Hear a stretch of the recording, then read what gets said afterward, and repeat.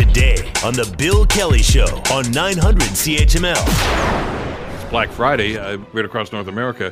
It's arrived now, and while stores have been rolling out sales for weeks now, today is still expected to be a big holiday shopping day as it kicks into high gear. Retail analyst Bruce Winder says that the rising cost of living is going to intensify the hunt to find a deal. I think it's going to be basically people going in and cherry picking and walking out just with the items that are extremely aggressive on price, 50, 60, 70 off. And guaranteed, if you're a retailer and you're trying to move something at 25, 30 off, something like that, it ain't going to sell. There's advice to everybody who's opening the doors today. I want to bring Daniel Stefaniani into it. Daniel Stefaniani, of course, is the Vice President of Policy with the Ontario Chamber of Commerce. Daniel, happy Black Friday Day. Is this still a thing? Is it still the big event, the big retail event that it has been in past years?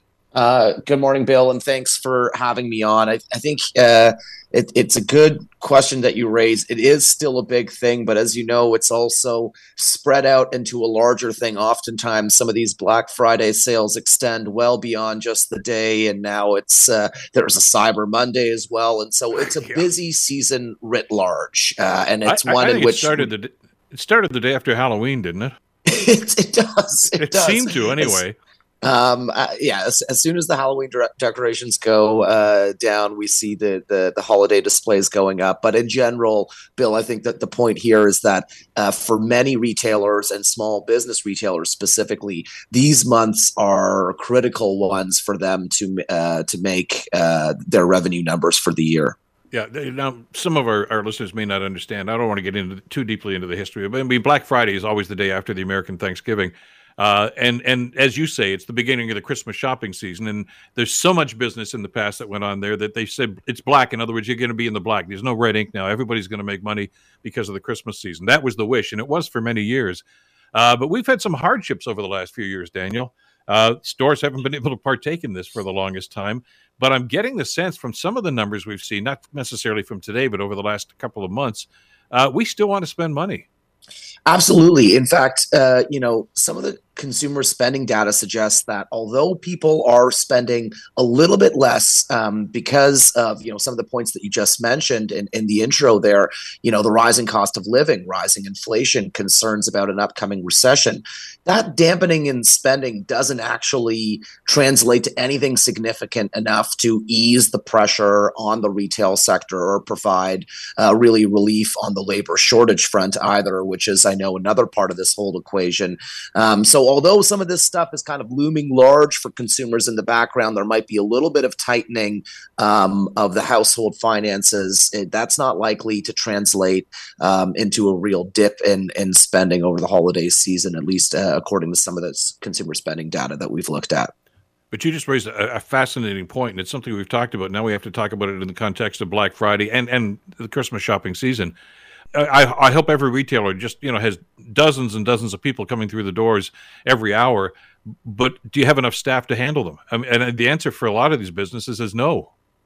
Yeah, that's the unfortunate side of this, and it was a fairly foreseeable disaster in a way as well. I know, Bill, you've been talking about this. We've been talking about the labor shortage for years and years, and it's almost a perfect storm here. We are amidst a very tight labor market that is brushing up against its capacity constraints, and all kinds of industries are trying to hire: healthcare, construction, travel, tourism, and retailers as well. So right now, it's a time in which both the demand for labor is going up, but the supply remains very tight, and so that's why many retailers are experiencing shortages, and that's why we anecdotally, as customers and consumers, observe many help wanted signs or now hiring signs plastered across the windows of all of our favorite retailers.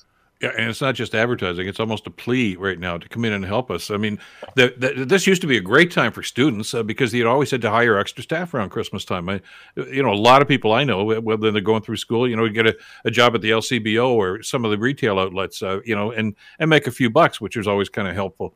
Those crowds are still going to be there, so I'm hoping that's going to happen for the sake of the retailers. But what does that do to the other side of the ledger, though? When you know that, okay, the revenue might be down a little bit, it's going to be somewhat problematic. people are looking for deals, as we heard in our preamble just before you jumped in here, Daniel. If they want to buy a TV and it's usually $700 and they're offering it for $660, people are going to say that's no deal. That's a big deal. They're going to have to really cut prices here, but that's going to have an impact on bottom line, isn't it? It's very possible that it might. And for some of this stuff that you're raising, it will be interesting on the other side to look at the data to see kind of how this all shook out. But there's no doubt that customers and consumers are also going to be looking more aggressively to make sure that, that they're spending as prudently as possible and perhaps maximizing wherever they can as well to get the biggest bang for their buck. And so I do expect some of that deal hunting to be on and to be happening as well, both online and through brick and mortar. Well, you know what I'll be watching for, and it'll be, I guess, a little while before we actually see some of the data on this, but are they staying on this side of the border to do it? There used to be a huge migration every Black Friday, over to in this area of the town, of course, down to Buffalo and Niagara Falls and down through Detroit for our London listeners, and say, got to go across the border because that's where the real deals are. I think our retailers have been competitive over the last number of years about this. And with the high price of gas and everything else, I'd like to think that we're going to spend our dollars on this side of the border at local businesses. Yeah, and perhaps even with a favorable exchange rates for our American neighbors, maybe sure. They might find their way here. And I know perhaps some of the loosening of the restrictions around cross-border travel hopefully makes that back and forth a little bit easier. But no, absolutely, Bill. I mean, this is, as we said, this is a time in which a lot of retailers count on being able to make the revenue numbers for the years. For a lot of these operations, it's worth noting that the margins for business owners to begin with can be very tight, and when you layer on top of that the rising cost of doing business, fuel costs going up, energy costs going up, and the cost of labor increasing as well. Because what's happening amidst these staffing shortages is employers are appropriately responding by trying to increase their flexibility, to increase the hourly wages, to provide more benefits, but that also makes those margins even more razor thin, and so there's less room for error when it comes to the all-around performance over the next couple of months as well.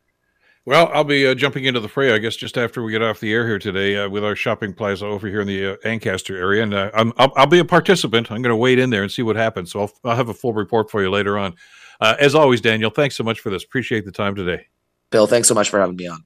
Take care. Daniel Safiani, Vice President of Policy with the Ontario Chamber of Commerce. The Bill Kelly Show, weekdays from 9 to noon on 900 CHML.